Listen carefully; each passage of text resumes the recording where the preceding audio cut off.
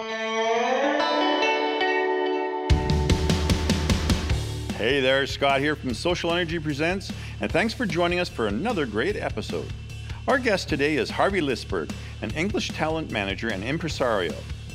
Harvey got his first break at age 23 when he discovered the mega British pop band Herman's Hermits, who he agreed to manage. He signed the band to Mickey Most's RAK label, who produced the massive hit I'm Into Something Good.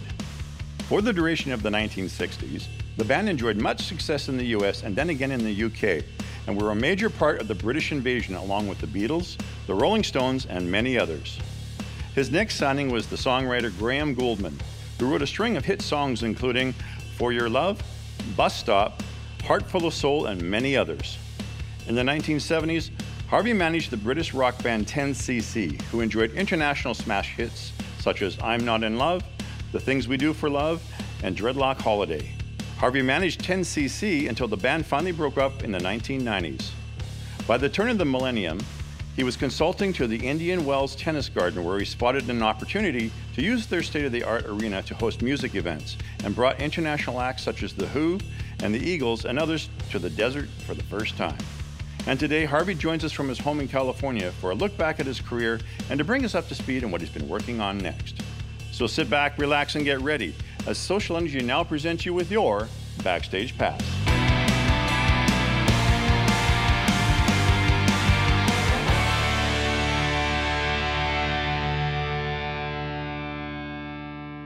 Man, I'm so excited to talk to you. Yeah, you are just such an what a legend you are. Oh my gosh. I even believe it myself when I read it. I bet you do. That's fantastic. So are you in LA now? Rancho Mirage, which is like 10 miles from Palm Springs. Oh, beautiful. Beautiful. Yeah, it's a nice area. So are you a golfer? I started playing golf when I was about 52 and I practiced it when I was about 75. But I wouldn't call myself a golfer. I walked around the course and I played I know. soldier golf. They use me to clear out new fairways. I'm usually the guy in the bush with my stick looking for my ball. Well, I'm always going from one to the next. I had good walks, got around the golf. Yeah. I used to enjoy it though. It was fun. Yeah, well, it's so funny because so many of my friends have, like a guy that I work with a lot, Michael Sicoli. We've been friends since high school.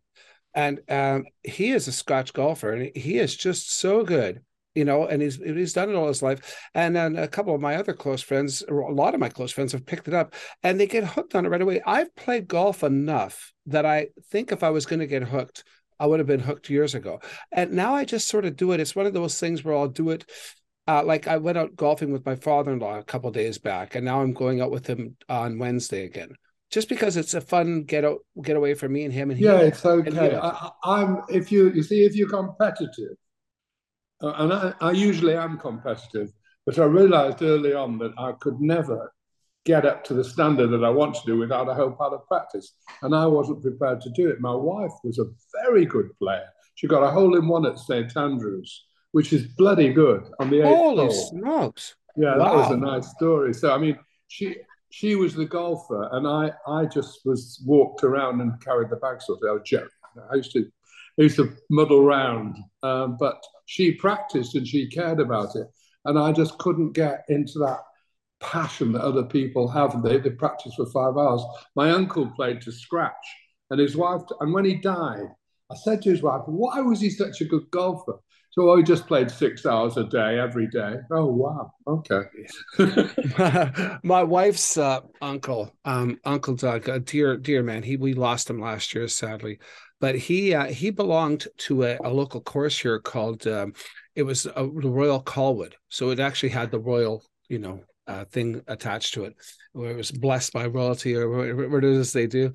But didn't Trump get hold of it? Oh yeah. Yeah. You know his story. He tried to get Trump Turnberry, and he wanted to get he wanted it Trump Turnberry or something like that.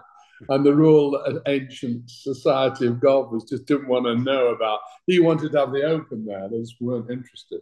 My wife's Uncle Doug. I mean, he a lovely man. I think he belonged to the Royal Colwood Golf Course, which was basically across the street from his house for about 45 years.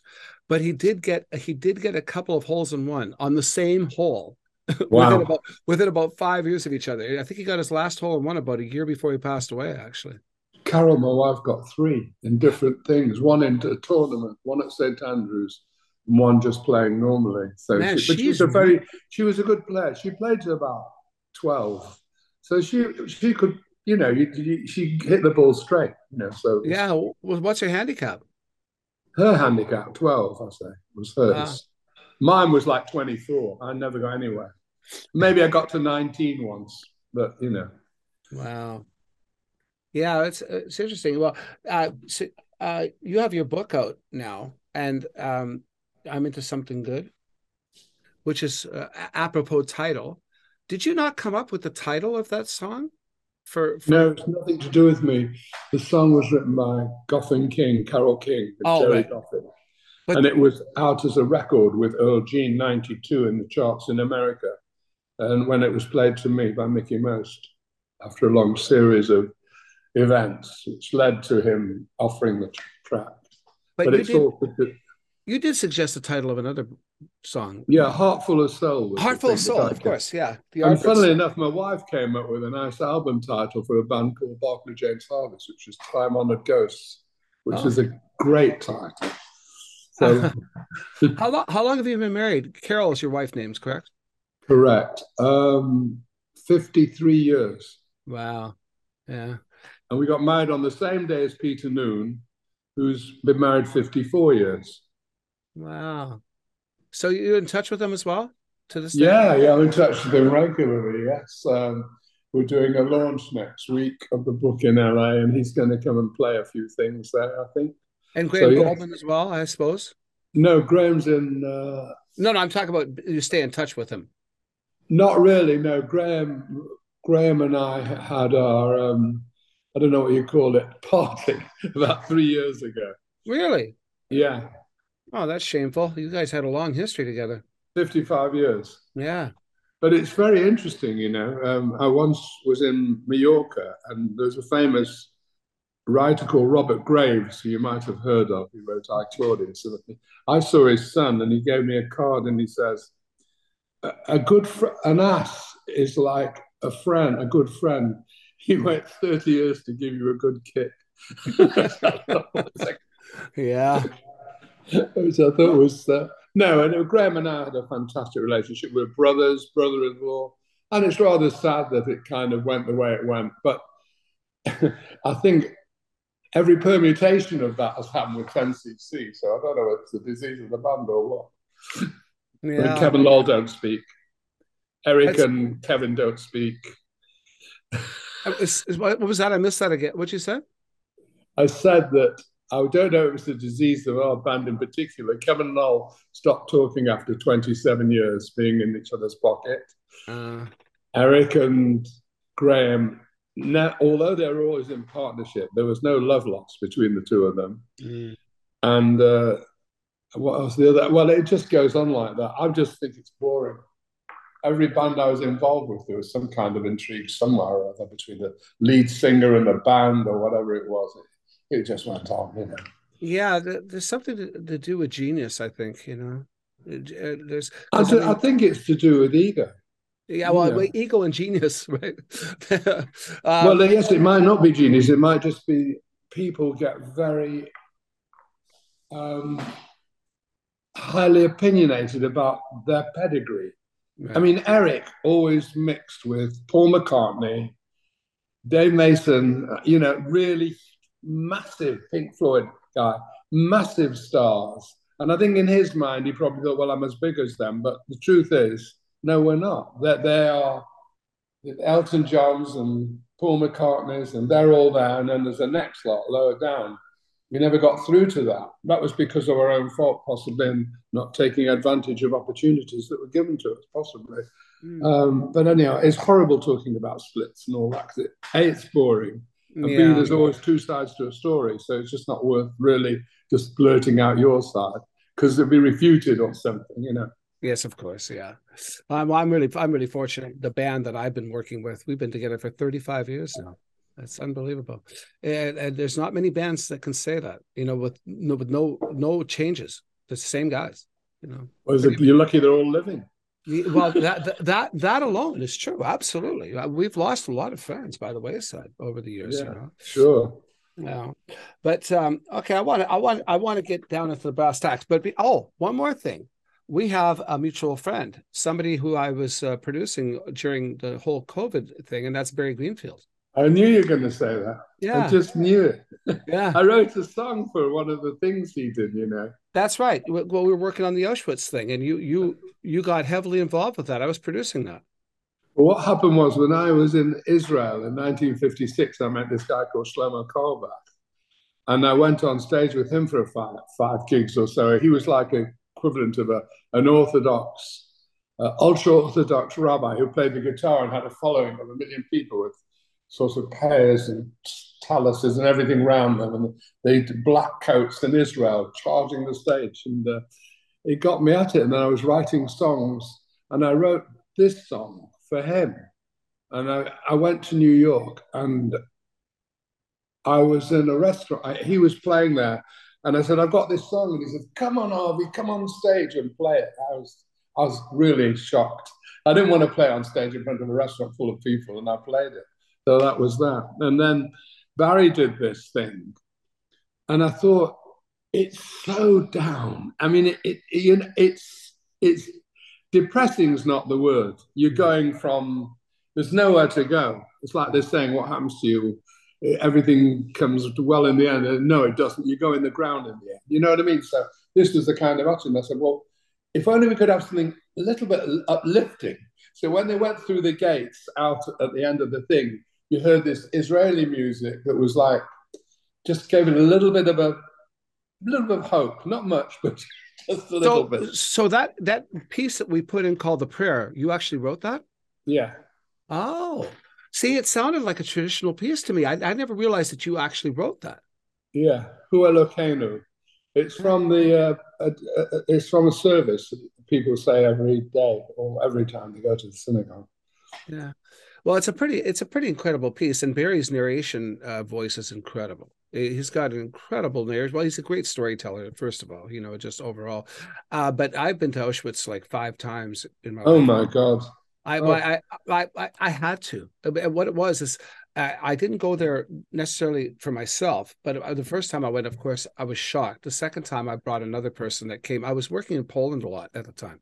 I would go over there once or twice a year for extended periods of time, so people would come and visit me. So I would take them to Auschwitz, and then it was always Auschwitz. We would go to Krakow, of course, go to Auschwitz, and then go to the salt mines after. Because the salt mines, of course, are, it sort of gets you away from the horror you just witnessed with Auschwitz and Birkenau. Yeah, I went there quite a few times. Each time I had a different experience, I've always avoided it. I've not even been to Yad Vashem in Israel, which I really should have gone to. I think there's something about half a family got wiped out. I don't know. I mean, it's a real story. When I was younger, at my grandmother's house, half their family all got wiped out, and it was never discussed ever, ever. Nobody even mentioned any of the family. They were just all gone, and I think that gave me kind of the attitude. I don't like watching it particularly. I don't. I mean, maybe I'm a coward. I don't know what it is. I mean, Graham went to Auschwitz a few times. I know that, and most of my friends have been, but I don't.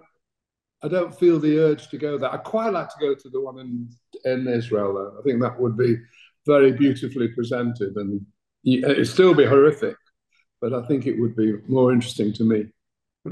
Before we move on, the one thing that my first takeaway, well, the first time I went there, of course, about them taking away their shoes and their possessions and all that stuff. Yeah. And of course, they've got all their shoes behind this big glass wall.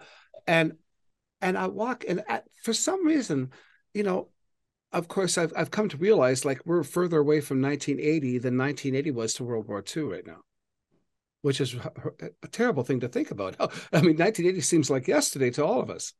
But when I was there, I was expecting, like, I guess, hobnail boots or something, like work shoes, all that stuff. And I walk in and I'm seeing these beautiful stilettos and multicolored Really? shoes. Like, That's it looked like it interesting. could have happened yesterday. And it Wow. shocked me. It absolutely, I was like, oh, like Yeah. that was the realization is, oh my God, like we're not that far away from this moment, you know? Yeah. Anyway, Anyway. let's I move mean, on. my friend told me there's a TV series which I refused to watch on Anne Frank. I said, I'm Anne Franked out. Mm, But my sister-in-law said, you've got to watch this thing. It's really good. It's on the BBC. But I just don't have any appetite for it. Do you know what I mean? I'd watch it, but I don't want to. yeah, yeah.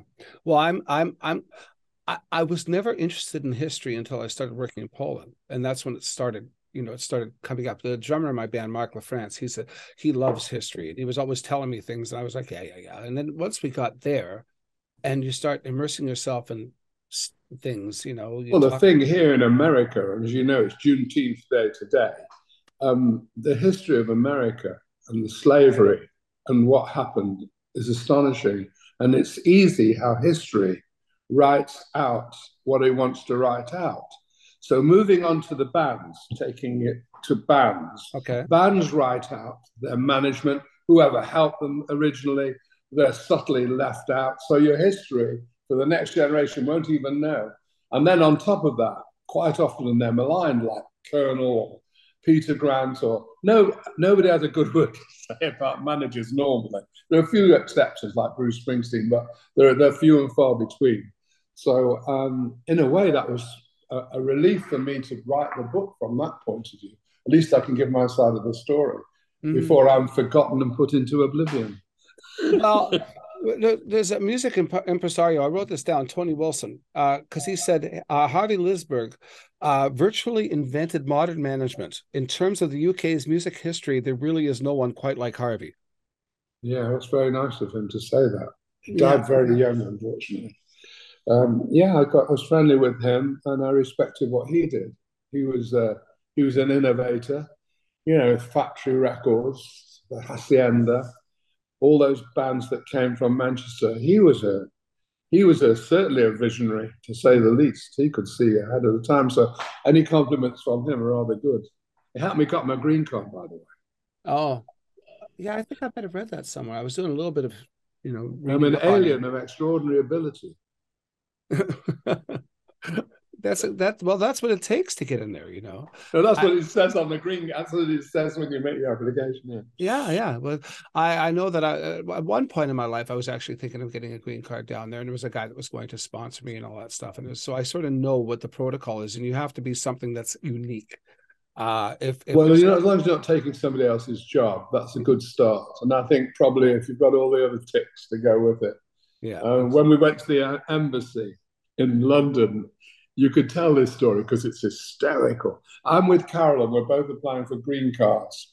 And we're looking behind the counter and there's a guy reading this thing and he's tidying his tie up and everything. And I'm looking at him, I think, because Carol had written a whole spiel about me, meeting Elvis Presley, this, that, and the other Herman's Hermits.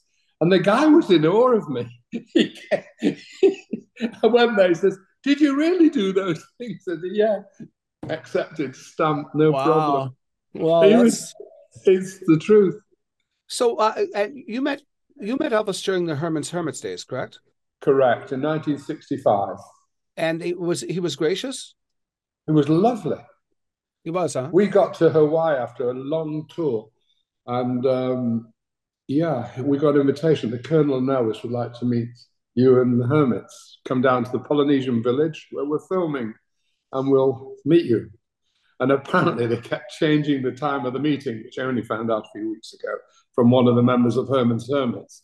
I could never understand why there was only three of the band on the photograph. Myself, well, I'm calling myself one of the band. No, just two of the band. Myself, Peter, and Barry Whitwam. And I thought, no Carl Green, no Keith Holwood, no Derek Leckenby. Why? Well, because they got fed up that all the time they were changing the meeting and they decided it was never going to happen. So they went back to England and missed out the chance of a lifetime and probably really regretted that. And how did you find the Colonel as a person? I know it's brief, but Colonel was fantastic. so maligned. He was a character. Nothing like the Tom Hanks portrayal in Elvis. Nothing like that crummy accent that was put out. He had a kind of a southern drawl, from what I can remember. And I met him, and he says, "Ah, a fat Brian Epstein." And I thought, that's a great intro, a great way to start a relationship. Nice guy. Yeah, but the funny thing was, Elvis Presley was like very, very good looking. He had white trousers, flip flops, bare and brown hair, and he had 6 henchmen, exactly the same. White trousers, flip flops. So if he coughed, they coughed. If he laughed, they laughed. If he got up, they got up. It was a pantomime beyond belief. No, it's the truth. And I got talking to him, and he was very, very pleasant. Very quiet, very, very nice. And I don't even know how well he knew of Herman Sermis, but he probably knew because of the British invasion. And going back to the Colonel, I got very friendly with him afterwards. I went to his 85th birthday party. He was invited to his 90th. And we had a great story with the Colonel. My son, on his 21st birthday, I asked him, what would you like to do? He said, I'd like to go to Las Vegas. And me being a gambler, I was totally shocked. I couldn't believe that that was what he would choose. And we went to Las Vegas. And I said, well, I know the Colonel lives there. Maybe I'll give him a call and see whether we can go around and see him. So I phoned up at 9:30 in the morning, and he said, oh, hi, Harvey. He said, I'm very sorry, I've got a dental appointment. But if it's quick, I'll call you back and we'll go there. Will you come around and see us? And I thought, oh, yeah, the typical brush off, and I wasn't going to do anything. But we waited in the room. And sure enough, 2 hours later, the phone went, okay, Harvey, I'm ready to see you if you'd like to come around. Now I'm panicking because I want to have a limo. But in those days, every time I saw the Colonel or he saw me, there was like 5 Cadillacs or whatever there was. You never went in your own car, or God forbid you did anything normal. So I phoned up the limo firm. I said, I want a town car, but it doesn't have to be a stretch or anything like that. Just a car that will get us there, but I need a limo. They sent this car, which was grey town car. It had bullet holes all the way through the side, through the back. It was probably used by the mafia, And when we got to the house, I said, you can't park. We'll park down the road. So we had to walk in 100 degrees because I didn't want him to see this heap of a car. That was my... That's hilarious. So you actually kept a relationship with him for all those years, huh? Yeah, you must give him credit for one thing. He invented merchandising as we know it. Oh, absolutely. No doubt. Every single act that earns every penny, and probably most of them earn more from the merchandising than the actual records or their appearances. It's, really good source of income for huge bands. And he was the one that started it. Final story about the Colonel. He said that he had a date in Carolina or somewhere where it was pouring with rain, the forecast for the next day when Elvis was playing before, I think, 30,000 people or something. And the Colonel spent all night trying to find an umbrella manufacturer so he could sell umbrellas. Well, there was one takeaway from that movie, and I don't think it's a stretch of the truth, where he's got all this "I love Elvis," all this stuff, and all these teddy bears and things like that, and then he had all the "I hate Elvis" because he figured, well, they're going to sell it, we might as well sell it too, Yeah, no, it's very good. And the other thing he did I knew that he'd done with MGM, was after the film was completed, he asked the executive from MGM, by the way, that watch that Elvis was wearing in the film, did you get permission to use that watch? And they said, no. He said, well, I want $250,000 for the use of that watch. And if you don't, then just take the scenes out with Elvis, relate with that watch showing. Oh, my God. He's tough. Holy crap. That's unbelievable. Yeah. But when all said and done, without the Colonel, would Elvis ever have been Elvis? Who knows? Yeah, one never really knows. I mean, you were talking about merchandising and stuff, and that's one of the things where, Brian Epstein, I mean, he was so new to management. That's why we were all new. Yeah, well, but you handle it in a much better way. I think he probably learned by his mistakes, because one of the things with the Beatles, and I've heard this attributed to why the Beatles' popularity is still fairly relevant, aside from their great music, etc. But they basically gave away everything, like Beatle boots, Beatle wigs, Beatle this. It was like they didn't think it was going to last, and they'd never dealt with that kind of merchandising before, and they sort of gave it away. So people were still selling those things 20, 30 years after and making all the money from them. It's possibly true that, but you learn from your mistakes. I spent 20 years in the music business, and any newspaper that would come on and want an article for Peter Noon or anybody, I'd jump at it. I subsequently managed Alex Higgins, who was a wild man of snooker, which I don't know how popular it is in Canada, but a really wild man of snooker. And he used to charge the papers. So they don't want an interview. I want £600. I said, you're joking. I said, yeah. And all the papers paid him. Each time he did an article, they paid him. Wow. Fascinating. Well, you think about it, the papers are getting things for nothing. The TV's getting things for nothing. Everybody's using, in the footballers' case, they never paid them any money. They got a huge 70,000 people and paid them £15 a week. And the record companies paid 1%. In those days, there was a lot of exploitation on a grand scale, but it was subtle. Well, if you think about MTV, like, oh my gosh, they were getting all of their product for free because it was advertising. Yeah. And then they would sell advertising on top of it. What a moneymaker. Yeah. Yeah. These record companies just wanted a place for the videos to be seen. Okay, we'll give you a station, supply us. It's like, oh, wow, what a great idea. Yeah. But one thing that really struck me is that in the height, I think it was like, maybe it was very early on, but you were like 25 years old when you were pulling all this stuff off. You were really young. Yeah. And if I read this correctly, were you still kind of kept what we refer to as your day job? You didn't really get into full-time management until a few years into it? I was an accountant, bored out of my mind, and I was musical because I played the guitar and piano and wrote songs.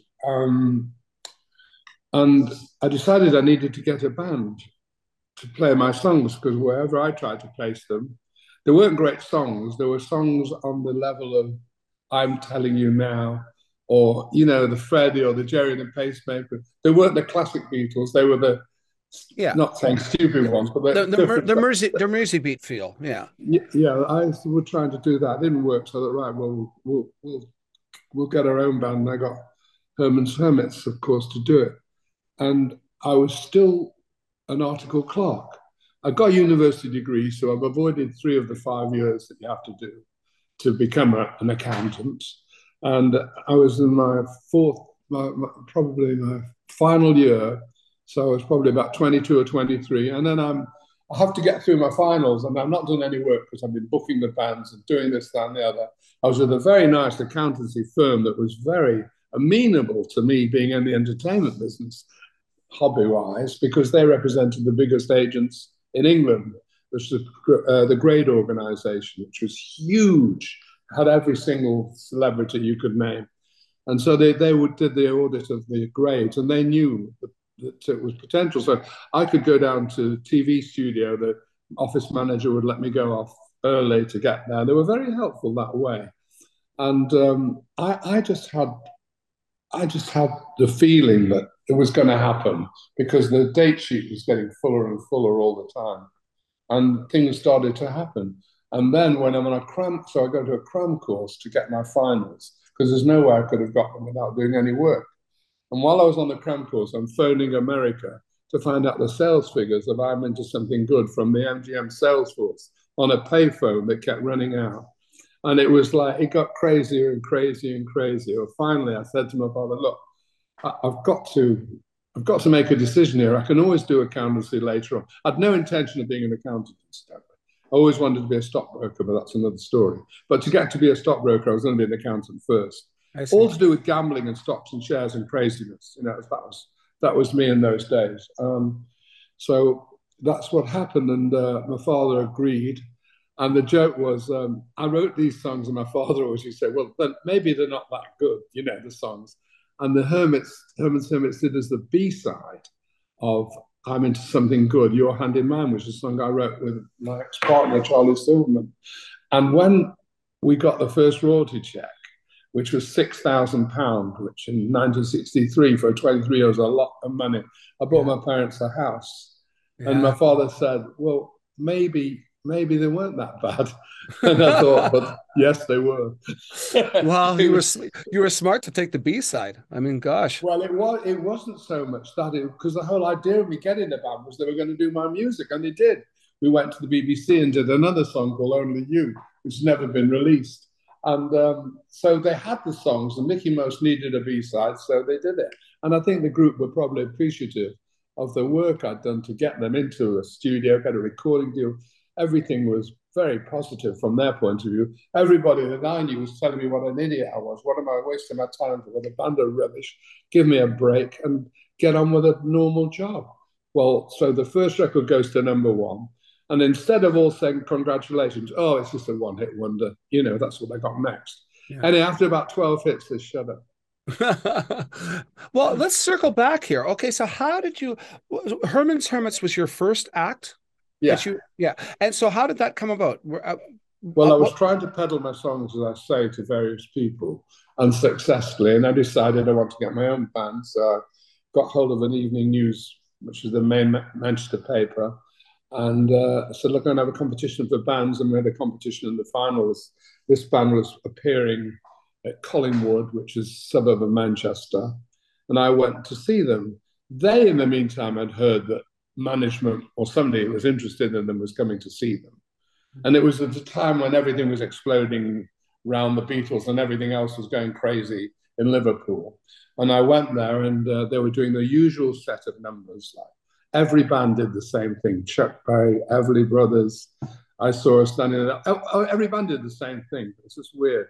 And after each number, the stage was charged by 50 screaming girls. And I thought, I've won the national lottery. This is the band for me. I found out later that they'd planted people in the audience. They knew we were coming, and they baked a cake. Wow. So anyhow, I went back to Peter's house after the gig. I started playing the piano, just messing around on it. And he said, do I want to join the band? I said, no. I'd like to be a manager. That's what happened. Isn't that something? And so what was the timeline between you meeting to them getting into a studio to a contract? How quickly did it happen for you? Well, it's all less than a year, but it might be even less than that. Something like that, I started with them, got them a full date sheet, got them working, and then got the break when I went into the manager of a dance hall in Manchester, where the gig was a lunchtime gig, which the boys were doing. And I found a letter on a piece of paper in his office from EMI.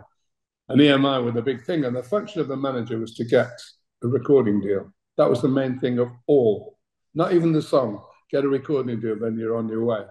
And I saw this thing, and at the bottom it had Derek Everett, the bottom signature on the letter. And I said to the manager of the hall, Terry Devine, do you mind if I have that letter? I want to try and contact this guy with a view to try and to get a recording contract. So he said, sure. I wrote to Derek Everett a letter of total lies, but very flattering to him, how well we knew him and we're looking forward to meeting him. He said, come down and see me. And just as I walked through the door, he said, Harvey, by the way, I've nothing to do with A&R.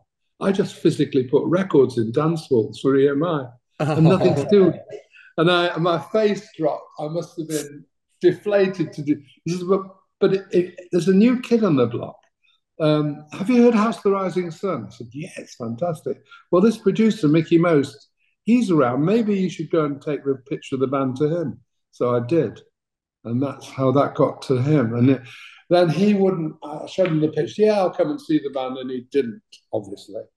And I decided to send him 2 tickets, airline tickets from London to Manchester, put him in a 5-star hotel and say, would you come up just for one night to see the band? They're appearing in Bolton. Took him to Bolton. He saw the band. He liked the band. He came with me back to the hotel, and I had a Triumph Herald, an old clapped out car, which was my mother's. But I've invested in I was mad on music.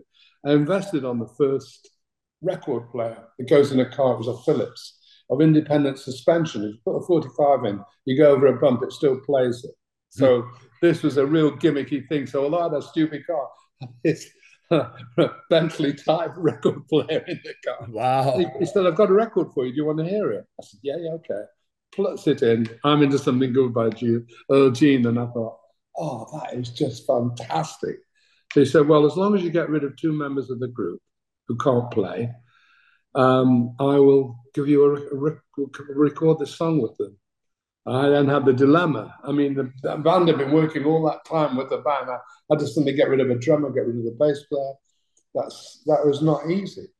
And we told Peter helped me out on that. We went to his house and we told Alan Wrigley. We told the other guy the drummer wasn't very good. It didn't really matter. I mean, he wasn't right. But Alan Wrigley had a wonderful look. He looked like Marlon Brando, very, very, very fierce, very tough looking. Apparently his father was in jail for a capital crime. So you didn't mess with Alan. He was always tough. And I thought, how are we going to handle this? And then we told him he had to leave the band because we had no choice of that or we didn't get a recording contract. Anyhow, he dashed out of the room in a temper. And I got in the car, the van with Peter afterwards. We drove out of his drive. And Alan Wrigley's lying across the front of the road, lying. So you couldn't get past him. I had to swerve the car to get past him. That was his protest. And I was thinking in the next 2 weeks, not being a very brave person, but somebody's going to come with a knife. I'm always looking over my shoulder in case Alan Wrigley appeared. Well, you could see why you'd feel that way. I mean, yeah, I mean, it's a capital crime. It was a serious crime. Father was in for. Well, I'm into something good. What a prophetic title! That was their first release. Yeah, fantastic. But it's interesting because I remember reading about, 5 or 6 years ago. The first song I ever remember learning by Herman's Hermits was "Listen People," and that was Graham Copeland's song. No, that was in the film, and that's a wonderful story if you want to hear it. Sure. We had a pokey office above a Chinese restaurant. The smell was, all you smelled was curry smells and things. It was really down market, it was not overlooking Sunset Boulevard from the 15th floor. There was no windows. It was inside a building. And I go on a Monday morning and there's a guy with a cigar that's about 2 feet long, stood there in a seersucker suit and his mate standing there. And he said, "You Harvey Lisberg?" I said, yeah, I'm Harvey Lisberg. "We want your boys for a film." I said, "No, we're fully booked. We couldn't possibly do it," because I thought, well, a film's going to be 2 months, 3 months. And the date sheet was crammed. We just want them for 2 days. I said, "I can't do it. There's no way. We'll give you $45,000. I said, "The money doesn't matter. It's not. Is there anything we can give you?" I said, "Okay, we'll take a Cadillac." You got it. Before I'd finished the sentence, a bloody big white Cadillac arrived. And we went and did. And then the next thing, we had to do 2 songs. And we couldn't publish them because it was owned by the Gershwin estate. Apparently, they had the music in the film, so they published this thing. And they did this track of Listen People, which is a song Graham had written, and it became #2 in America. Yeah, it was a wonderful song. Well, I mean, I had the Herman's Greatest Hits album, sort of by proxy. My brothers were much older than me. They had all the record collection and stuff, but I played that thing incessantly. They did a cover of Sea Cruise on it, and there was Mickey Moses had a huge hits in America, and not America. I'm sorry, in South Africa. Before he started as a record producer, he was the Most Brothers in South Africa, and they had a huge hit with Sea Cruise. Oh, well, because I know presumably he published it. I'm sorry, what? Presumably he published it. Oh, okay. But like what a great array of songs, and Herman's Hermits came out at a particularly perfect time because they were sort of the antithesis of the Rolling Stones. Peter Noone was like so sparkly clean and sweet. Every parent loved him. I tell that story. I say if a Beatles came around, the mother would look and think, I don't really like the look of that kid. If a Rolling Stones came around, she'd go right for the cyanide, got to commit suicide. I can't take that. But if Peter came around, blue-eyed, Catholic, good-looking, boy next door, JFK-like, great. So we had that out of everybody. It was the boy next door. Yeah, he certainly was, and he was so young. He was like 17 or something when they broke away. Yeah, yeah.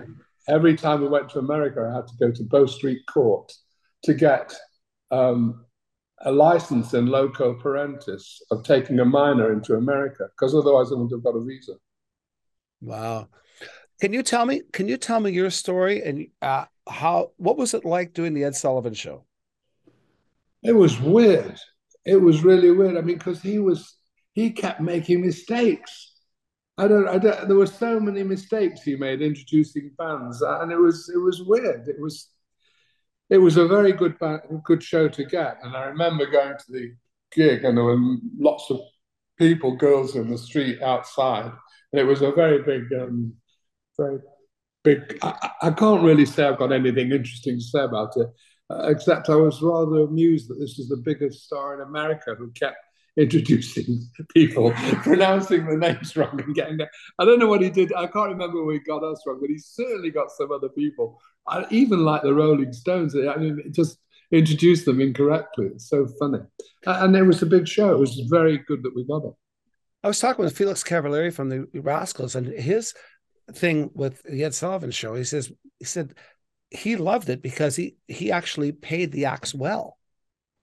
Like that's Yeah, what and I'm sure I don't really. I mean, we were getting so much money at that time. I don't think money was an issue then. I mean, money was like printing monopoly money. yeah. Everything you did turned to a hit. Every bet you did won. You just go through a stage in your life where everything goes right, and then you wait for the calamities that will come later on. And then when you get really ill, the real calamities start. So Peter, he tours solo now, but there's also a version of Herman's Hermits touring, is there not? Yeah, there is. Barry Whitlam goes around as Herman's Hermits, and that's been going on. There was kind of when Peter left the Hermits, I think, had a law case with him or something, and they managed to retain permission to use the name, or Peter wasn't to use the name, or something like that. But eventually, it all cleared itself up, and they go down around the world doing Herman's Hermits music. And who's the singer?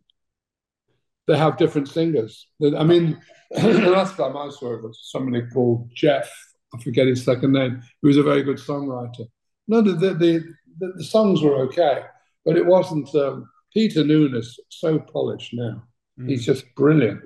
I saw him a few years ago, and his act is so much better now than it was then. And he's got the patter. He's been doing it for years. Yeah, It's water off a duck's back. Is he as nice a guy as he appears to be? He's very nice. Very impressed with him. He's happily married man, 53 years, 54 years. I mean, he's nice. So he's a settled soul. I think so, yeah. Yeah, which is great. So can we circle around now to you? Now, Graham Goldman, how did you and Graham Goldman start working together? And that's another thing that I was blown away at how young he was when he was writing songs like Bus Stop and No Milk Today and all these hits and For Your Love and all. It's like, holy smokes, what a pedigree. He had a pedigree like an arm's length long, like 10 years before there was even a thought of 10cc. Yeah, he was in a band called the Whirlwinds, which is a very good band, which played all popular songs and all the Italian music. And I always liked him, and I knew him from the Jewish Lads Brigade, where he played in practice there. And he was a great guitarist. I approached him, couldn't get through to him very easily early on because he had an arrogant manager who was terribly, terribly awkward. You couldn't get near the band. It was just strange. And when I started to have some success with Herman's Hermits, I decided to revisit Graham and say, look, you've been going on for so many years, you're not really getting anywhere, you've not got a recording. Well, I don't think they had a recording deal. Really, you're going around in circles. Why don't you come with us and we'll try and do something? And then he did. We started songwriting together. And it was like 9 to 5 every day. At his house, we'd write songs and do all sorts of things and work together. I was like an editor.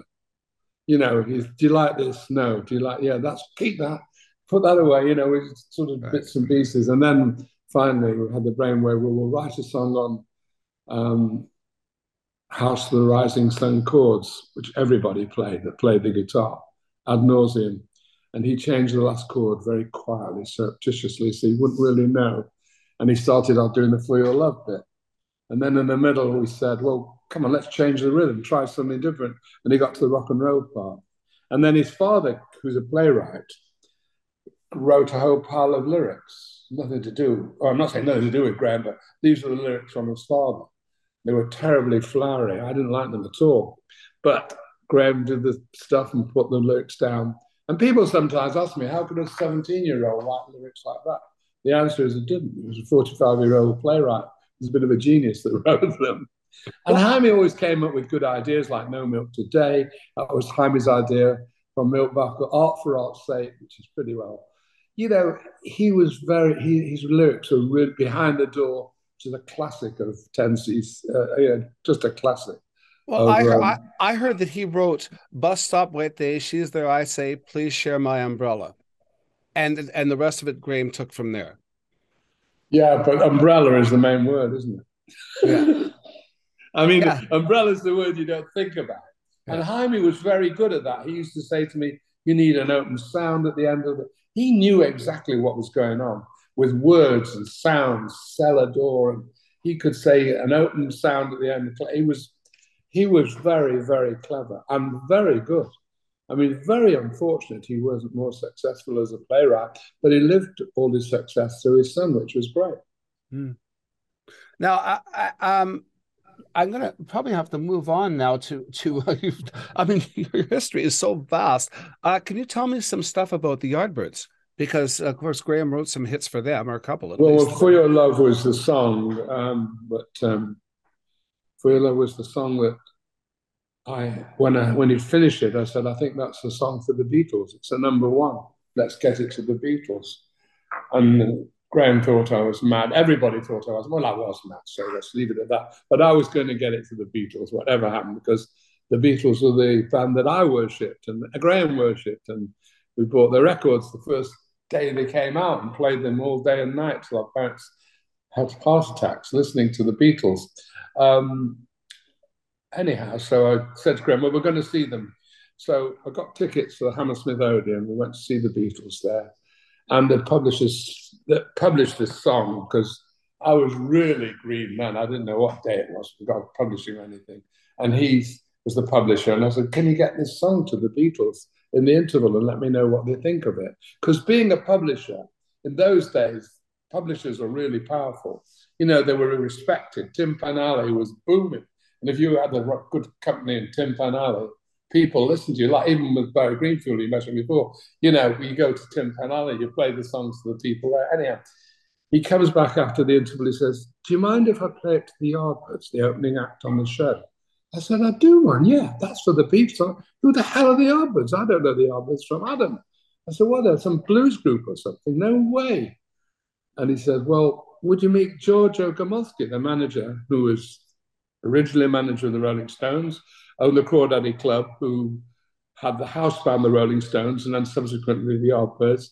And he had a Russian throat, like that, very deep voice, Harvey, you know, really deep Russian voice. Looked a bit like Rasputin with the beard down to here, and a really Russian. I mean, it was an incredible character, and he charmed me. He said, can I just try it? I said, yes, try it, God. Anyhow, Eric Clapton had a fit because it's not what he wanted to do. No. He was in the Yardbirds. He didn't want to do pop. He wanted to do blues, rhythm and blues. And he was interested in this band. He left the band because of that. And then Jeff Beck came in, another unknown. You know, it's like it goes on and on. That song on its own, you could write a book on that song. And then The Heart Full of Soul as well. Heart Full of Soul was that's been credited to me. I thought of the title, which I'm very proud of. Also represents over 50% of the song, you know, and I didn't get a writer's credit. Yeah, well, that was the song I made a mistake on earlier. Now talking about Herman's Hermits, now, because you were involved with Led Zeppelin's manager, but I'm trying to get a timeline here because there's a time where Jimmy Page and John Paul Jones played on Herman's Hermits songs, correct? John Paul Jones did the arrangement to all of Herman's Hermits orchestral work. He also did all the work on Graham Gouldman's solo album and was a very close friend of Graham. And Mickey most obviously worshipped him. And then Peter Grant worked in the same office as Mickey Most. So they both had chair next to each. And Peter represented a band called the New Vaudeville Band, Winchester Cathedral. Right. And that was the #1 smash at the time. There's no talk of Led Zeppelin then, but then he was also originally, I think, a road manager for Gene Vincent, I think. I'm not sure whether it was Gene Vincent or somebody else, and then I got very friendly with him in those days. Jimmy Page, not so much. Jimmy Page played on the records. Herman's Hermits played on their first record, I'm Into Something Good, and subsequently don't think played on many others. I think Mickey most used top session men from all over the place, mainly because of expediency and getting it done quicker, which was no credit to the band and also undermined their ability to develop musically, which is rather sad. Well, I remember, I've always wondered who did that opening 12-string riff on Silhouettes. Because, man, that was a tough lick for me to learn as a kid, boy. Yeah, well, it was either Big Jim Sullivan or Jimmy Page. It was one of the names. Because Derek Leckenby, I was playing the guitar and Derek Leckenby played this riff. And I said, I want to learn that riff. And I couldn't do that riff for love nor money. I don't know what it was. It was not that easy to do. And I don't think Derek did it, Derek Leckenby. I don't think he did. I'm not sure. But he could play it perfectly. I mean, he was really a good guitarist, Derek Leckenby. And he thought the riff out to Henry VIII, which was very good, like a very tight riff. Now, we had a good team there in our own, but I think Mickey just used the top musicians, drummers who played on every record, and Jimmy Page, and all those people played as session musicians in those days. So, but Herman's Hermits as a collective unit, they were a good band. They could perform on stage because they were all very good. They were very, very good singing. And they used all the voices, obviously. They had the records, the voices were used. But they weren't used as much as they might have been. And the music, when they wrote songs, they weren't encouraged particularly by Mickey. He was a genius at picking songs from various genres. He picked, Dandy by the Kinks, David Bowie, Oh You Pretty Things, Museum, Donovan. I mean, Hot Chocolate, Bet Your Life I Do, Jeff Stevens, Sentimental Friends. I mean, they were all a cross section. It was never just one writer all the time. So you got that tremendous wealth of #1s through Mickey's ears. Yeah, well, it's interesting though, because you were talking about wasn't there a time when you were either approached by or you approached Queen for management? Yes, Queen were looking for management, and I said to Peter Grant, who I was very friendly with, I said, look, why don't we put a bid in together? You manage the biggest rock band in the world for performances. I managed Herman's Hermits and 10cc. How the hell are they going to refuse us? I initially started getting Wimbledon tickets for Roger Taylor, who was a tennis freak, and I could get tickets for anything. It was one of my fortes, useful as a manager. And we went for a meeting with the 4 members of Queen, and Jim Beach was the accountant, myself and Peter. And we said we'd pitch to them. But Peter wanted them to be on Swan Song as well, which is a new label. That was Led Zeppelin's label, correct? Yes, and he wanted Queen on there. And they refused, they backed out of us. They said, no, we're not going to sign with you. They signed with John Reed, who they slung out after 2 years. And I don't know whether I don't know how they could have refused us, but maybe they didn't want to be on Swan Song. And I don't blame them for that, because that was a new entity. It's amazing that, here's the manager of 10cc and Herman's Hermits and the manager of Led Zeppelin approaching Queen saying, we'd love to take you on. Now talk about a powerhouse management team. Holy I know. It was impossible. I don't want to discuss the other reasons they might have joined John Reed, but put it this way. I wasn't that upset, because if I had taken them on, I would have had a hell of a time with 10cc. Because like Queen and 10cc were almost in competition at that stage, because Queen hadn't evolved they hadn't done the Live Aid or anything like that yet. They hadn't become megastars. They were just stars. I'm glad you brought that up because there was the One Night in Paris opera that 10cc wrote, and there's always been some controversy that maybe Queen kind of nicked that idea for Bohemian Rhapsody. It's hard to say. I mean, you can really analyze any piece of music or any song. I mean, poor old Andrew Lloyd Webber gets accused of God knows what, plagiarizing classical music or God knows what. I don't look at it that way. I mean, you know, so what? I mean, we were influenced by the Beatles. Maybe we didn't steal directly, but if the Beatles hadn't been there, we wouldn't have been doing songs, structuring guitar type stuff, you know. Well, lately there's been things coming across the internet and stuff where you can see where the Beatles nicked. Like there was the Oh yes, oh darling from Ricky Valens, oh all sorts of things. Yeah, or Albatross by Fleetwood yeah. Mac, and you listen to Sun King. It's like, oh my gosh, it's a direct rip. It was another thing about McCartney. What the heck was the name of that song? Well, he wrote Lady Madonna based around. He found out that the very piano, it might have been the Mrs. Mills piano that was the famous piano in Abbey Road. Yes. And he had asked if this song, and I think one of the engineers was there that had done that particular song, and he went, "Wow, that's such a cool piano sound. How did you get it?" And they told him, and he wrote Lady Madonna based on that, and it's basically a rip of that song too, you know. Well, yeah, it's hard to write original music that hasn't been done before. Yeah, as they say, there's only 12 notes, right? The country and western thing is the best. I had to get a country and western song version done, and then we did a great song in Manchester. They're not going to accept country and western from Manchester. So I have a friend, Mark Jordan, who you might have heard of, not the Canadian Mark Jordan, the American Mark Jordan, who used to be the MD for Bonnie Raitt. And I said, you know, I've got this song, it's very simple, it's only 3 chords. He says, yes, he says, and the difficult ones here, I've got 4 chords. It's brilliant. That's funny.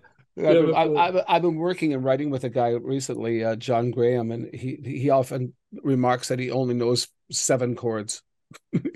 But my theory originally, but with a capo, he learns a lot more. But I love songs that are done on 3 chords, like Que Sera Sera. It's just, you know, it's 3 chords. It's nothing clever.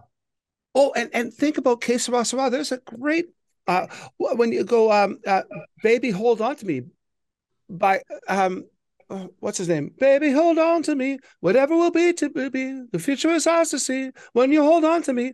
Eddie Money. He just took the words from Que Sera Sera and put it to a different song. Yeah. It's it's interesting. There's rips everywhere. I gotta talk to you about Andrew Lloyd Webber and Tim Rice. Now you heard Joseph and the Amazing Technicolor Dreamcoat very, very early in its inception, and you always believed in it.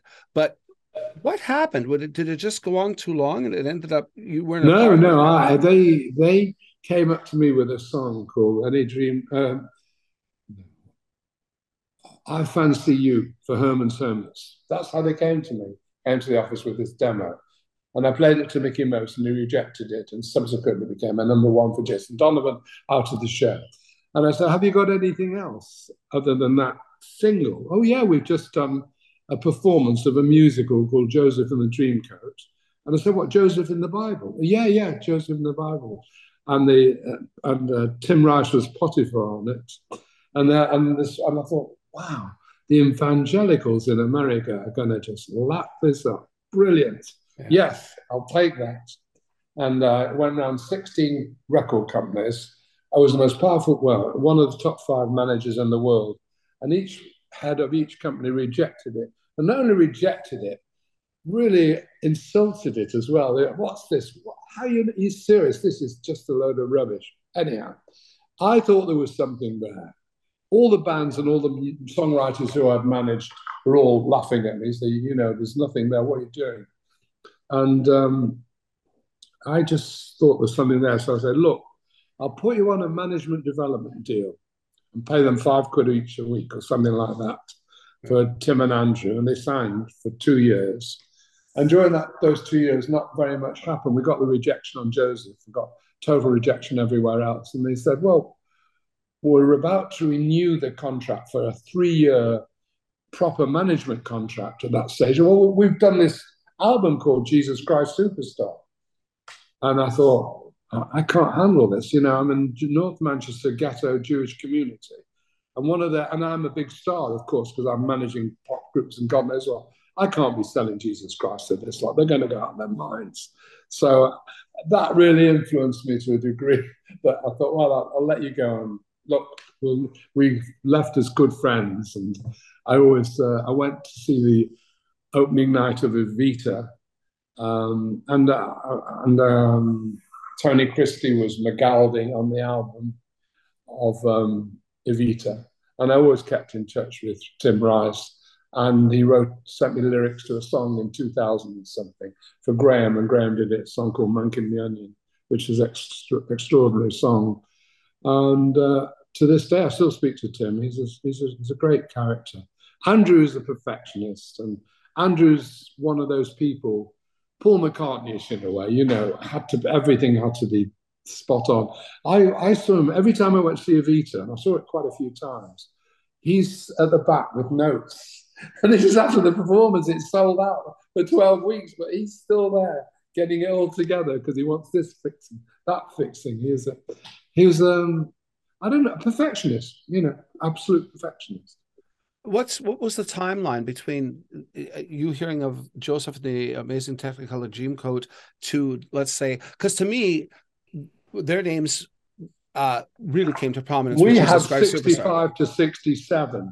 And 68, I think Jesus Christ came out, and probably 70, Evita, and maybe 71, sort of thing. Now, do you think because Hair was such a success on Broadway, that opened the door for Jesus Christ Superstar? I don't know. I don't really. No, I don't think that at all. No, I think Jesus Christ is a very good subject. If I'd have been Catholic, I'd have signed them up, and I'd have been there, and I'd probably be dead today because I'd have made so much money that my excesses would have got out of proportion.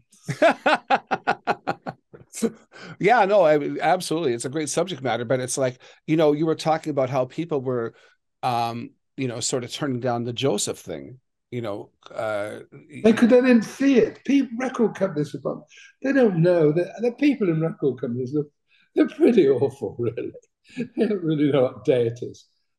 I mean, well, the interesting thing was I didn't know how big it was going to be, in fairness. I just thought, well, that should really catch on and it should become a standard musical where schools are doing. I mean, the potential was obviously right.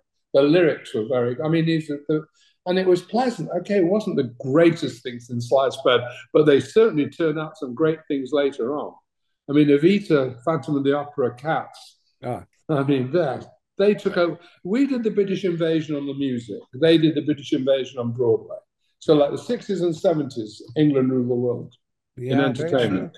Yeah, good point. Good point. I want to once again circle back a bit, and where were you born? Salford, near Manchester. And and that's where you went to school, etc. You spent your... Yeah, I went to school. I went to University of Manchester, yeah. And good student?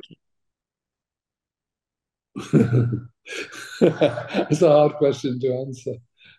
Okay, yeah, I was all right. Yeah. I went... Yeah. And you had good friends, a good childhood is basically what I'm going at. You were close with your parents, etc. Yeah, I was only child, firstborn of a family, a massive family. My grandmother had 9 brothers and sisters, and I was the first grandchild, male grandchild on that side. So I was totally smothered with affection from my mother. My father in the war, he went to Italy, so he was away. I didn't see him until I was about 5 or 6. And I was impregnable in my own mind. I had so much love smothered on me that nothing was going to stop me. I mean, I did things that people didn't do. I met Prince Charles as he was then, and 10cc had just done a concert with the Halle Orchestra. And I said to him, this is in maybe about 1980. It was actually the day the week he started going, what was announced the Diana wedding, and now we were hoping she was going to come up, and she didn't.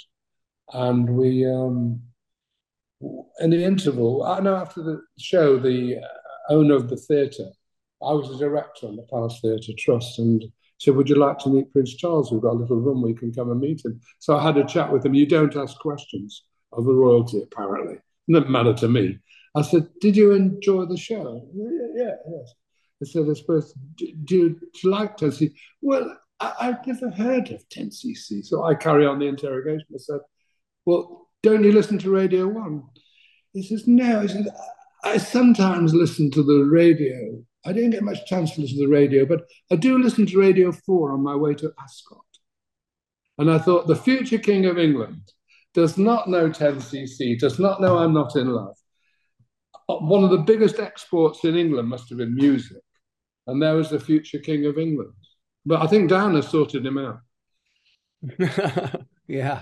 Well, and I'm Not in Love. You know, you mentioned that. Oh my God, what a masterpiece! I'm still blown away with that song and how they went about recording it. Just that whole thing, and even the fact that the drums aren't actually drums; it's just a Moog synthesizer with a pulse. You know, It was genius. just everything about that song is absolute perfection. And I I've heard it for the first time unmixed in the studio. And I knew after about 20 seconds it was something extraordinary. And then when it had finished, my only thoughts as a commercial manager was, "That's a bit long."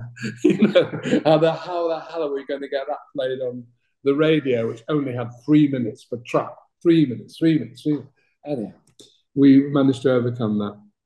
Yeah, no, it's amazing, and Goldman, what a genius! Like what a genius! Well, all the guys in 10cc were, you know. Oh, absolutely. You couldn't decry Kevin Law's contribution. It was astounding. And they wrote beautiful songs from when we signed them up in 1964, 10 years earlier. And I mean, their songs, even then, were magnificent. And they did lots of recordings pre Strawberry Studios where they acted as session men, and they put records out. And none of them seemed to happen. And then it all evolved through Neanderthal Man, which was unusual to say the least. Then Donna, everything stopped, and then they got into their normal pattern, turning out masterpieces. Mm, yeah, just absolutely incredible. Like it's amazing these groups that you've managed, and they're groups that were just so important to people like me. Like, you know, through my musical development. You know, unbelievable stuff. But Well, I think if you analyse it, 10cc were a critic's favourite, but they weren't in the A1 division I was talking about before, basically because they didn't concentrate on their image or worry about their image. All they cared about was that the sound was perfect in every concert. And I think the sound can be bought on record if you want perfection. You want a performance when you go on stage. So I always thought of Freddie Mercury, and, you know, Lol had a good personality. It could have been worked on. Kevin Lol were geniuses at videos. They had all the artistic ideas. If they'd incorporated that. And then coup de grace was when they turned down the Eagles tour as opening act. oh no, When I'm Not in Love was like moving up the charts, the album. And that would have bust them into the stratosphere. But they refused to go on as an opening act. The only time they ever did an opening act was Nebworth. wow. I sort of curated some pictures off the internet. I was hoping you could comment on them. Do you have some time? Yeah. Great. Okay, I'm going to share the screen so hopefully you can see this. That's myself and Peter on the Bahamas on holiday. You know, it's a nice picture. How old would you guys have been there? Probably 26. And Peter would have been 17 or 18. Incredible. That's my wedding day to Carol. That was the 5th of November, 1969. That's Peter kissing her, and that's Peter's wife, Mireille. And you're all still together? Yeah, and we've all got married on the same date. Yeah, you were saying a year apart. Guy Fawkes Day. Yeah. Right, that's Jonathan King on the left, myself 10cc, Don Wardell in the background behind Lol. That was just, in America, I think just a photo of the band after we've had some success. It looks as though Lol's carrying some kind of maybe it's just a drink. No, I think it's just a drink. Yeah, that's what it looks like here. Yeah, yeah. And next. Oh yeah, that's Graham and Andrew Gold and Eric. There's another talent, Andrew Gold. Oh my gosh. Oh, yeah. Incredible. A multi-instrumentalist and some of the greatest songs. I mean, I loved Lonely Boy was just stunning. What a stunning song. So was Thank You for Being a Friend. Oh, absolutely. Well, yeah, that was his biggest hit, but yeah, I absolutely just amazing stuff. And of course him and Graham had that project together. And yeah, they did together, but Andrew initially was a producer for 10cc. He was? He produced some tracks on the album, Warner's album later on. Yeah. That's how it all started. I didn't know that. Wow, that's something I didn't know. Oh.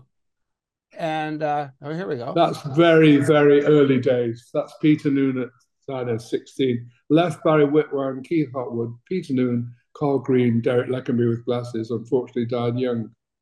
What happened? Oh, some kind of a cancer, I think. He died at a very young age. I don't know, he was under 50. It's very sad. Yeah, no kidding. Right, so after 10cc split, there was no communication between the band at all. Kevin, Lol went their way, Graham, Eric went their way, and I had the idea to put them together for a video when Eric and Graham had done Feel the Love, a track. And I said, why don't we get Godly Cream to do the video? Because they're the best video people in the world. And we went to Shepperton, we did this track. It was a wonderful summer's day, and it was the first time they'd spoken in probably 10 years or something or whatever. That was really exciting. And what year would this have been, Paz? So it must have been about 81, I would think, something around there. Something around. Hang on a sec. Do you know what year the photograph of myself, Feel the Love? What year was Feel the Love? Feel the Love. Can you look it up while I'm talking? Yeah. Okay, I'll let you know in a minute. Okay. Great, thank you. That's the last night of Herman's Hermits, when they decided we're finished, they're all going to part as friends now. On the left-hand side is Graham Goulman, extreme left. That's his wife, Susan, who is my sister-in-law, my wife's sister. The next one on the front is Carol, my wife. I'm the one grinning like a Cheshire Cat behind. 1983 was the Feel the Love. Okay, thank you very much. Barry Whitwam is there. Then Mireille is sitting on Peter's knee on the front. Carl Green's the one with massive hair. Peter Carr is a wonderful songwriter I used to manage, who took over from Peter leading the Hermits. Behind him is Lenny Leckenby, and Leck is behind that. John Wright is a friend of mine from early accounting days, became the secretary of Herman's Hermits fan club, traveled the world when I needed somebody sensible to be there. And the other one is Keith Hotwood, and the top right is Derek Leckenby's brother, Colin. Wow. You got a great memory for all of this stuff. Right, that's me in New York looking like a lunatic. Carol in the leopard skin suit, and Graham and Eric looking out of it, and Graham on the left. Here's our friend. I think it's time I moved to Carolina. I'm sorry, what's that? What's the first line of Sweet America? I think. Oh, right, of course, yeah. Sorry, I didn't hear it cut out for a second. I think it's time I move from Carolina. Yeah. Or something like that. I think so. Yeah, Barry. Yeah. He's definitely written some good songs, that boy. Really has. So me looking at Presley direct with Peter in between us, the one with the hat on the front's Colonel Parker, Barry Whitwam is on the extreme right, and the other guy with the hat behind is Tom Mappert from Cape Point, which is a radio station in Hawaii. Yeah. Well, that's great. Now your book is available everywhere? I would think so, but we're talking Canada, definitely. I mean, I seem to be doing a preponderance of Canada broadcasts, which is It's good. I like Canada. And And what which part of Canada are you in? I'm in Victoria on Vancouver Island on the West Coast. Oh, you're on the West Coast. Yeah, Ah, yeah, so you it's a nice town, Vancouver. yeah. Well, I'm in Victoria, but yeah. Yeah. Yeah, but I was going to say one person I didn't mention, and he was very, very early with Strawberry Studios, and 10cc was Neil Sedaka. Yes. Okay. Well, I always loved Sedaka when I was a teenager. So that was in the 50s. And I got to know Donny Kirshner through who published I'm Into Something Good. And I had a relationship with him. And I went to his office in the Brill building and I said, whatever happened to Neil Sedaka? The Beatles have killed him stone dead, haven't they? Mm-hmm. So he said, well, yes, he doesn't have any success on records, but he's upstairs. Do you want to meet him? So I said, yes. So we went up to this room upstairs and he's playing on a piano. And he plays us 4 songs, which I didn't like at all. They played a 5th song and thought, that's fantastic. I've got an artist called Tony Christie, sounds like Tom Jones. That's perfect for him. And that was, Is This the Way to Amarillo? Went back to England, got it recorded. Tony Christie got in the charts about number 18, which was a disgrace. Should have been much higher. But yeah, 30 years later, things happen. There was a charity record and it came out again and it was the biggest record in England. It was number 1 for, I think, 9 weeks. And that was Tony Christie.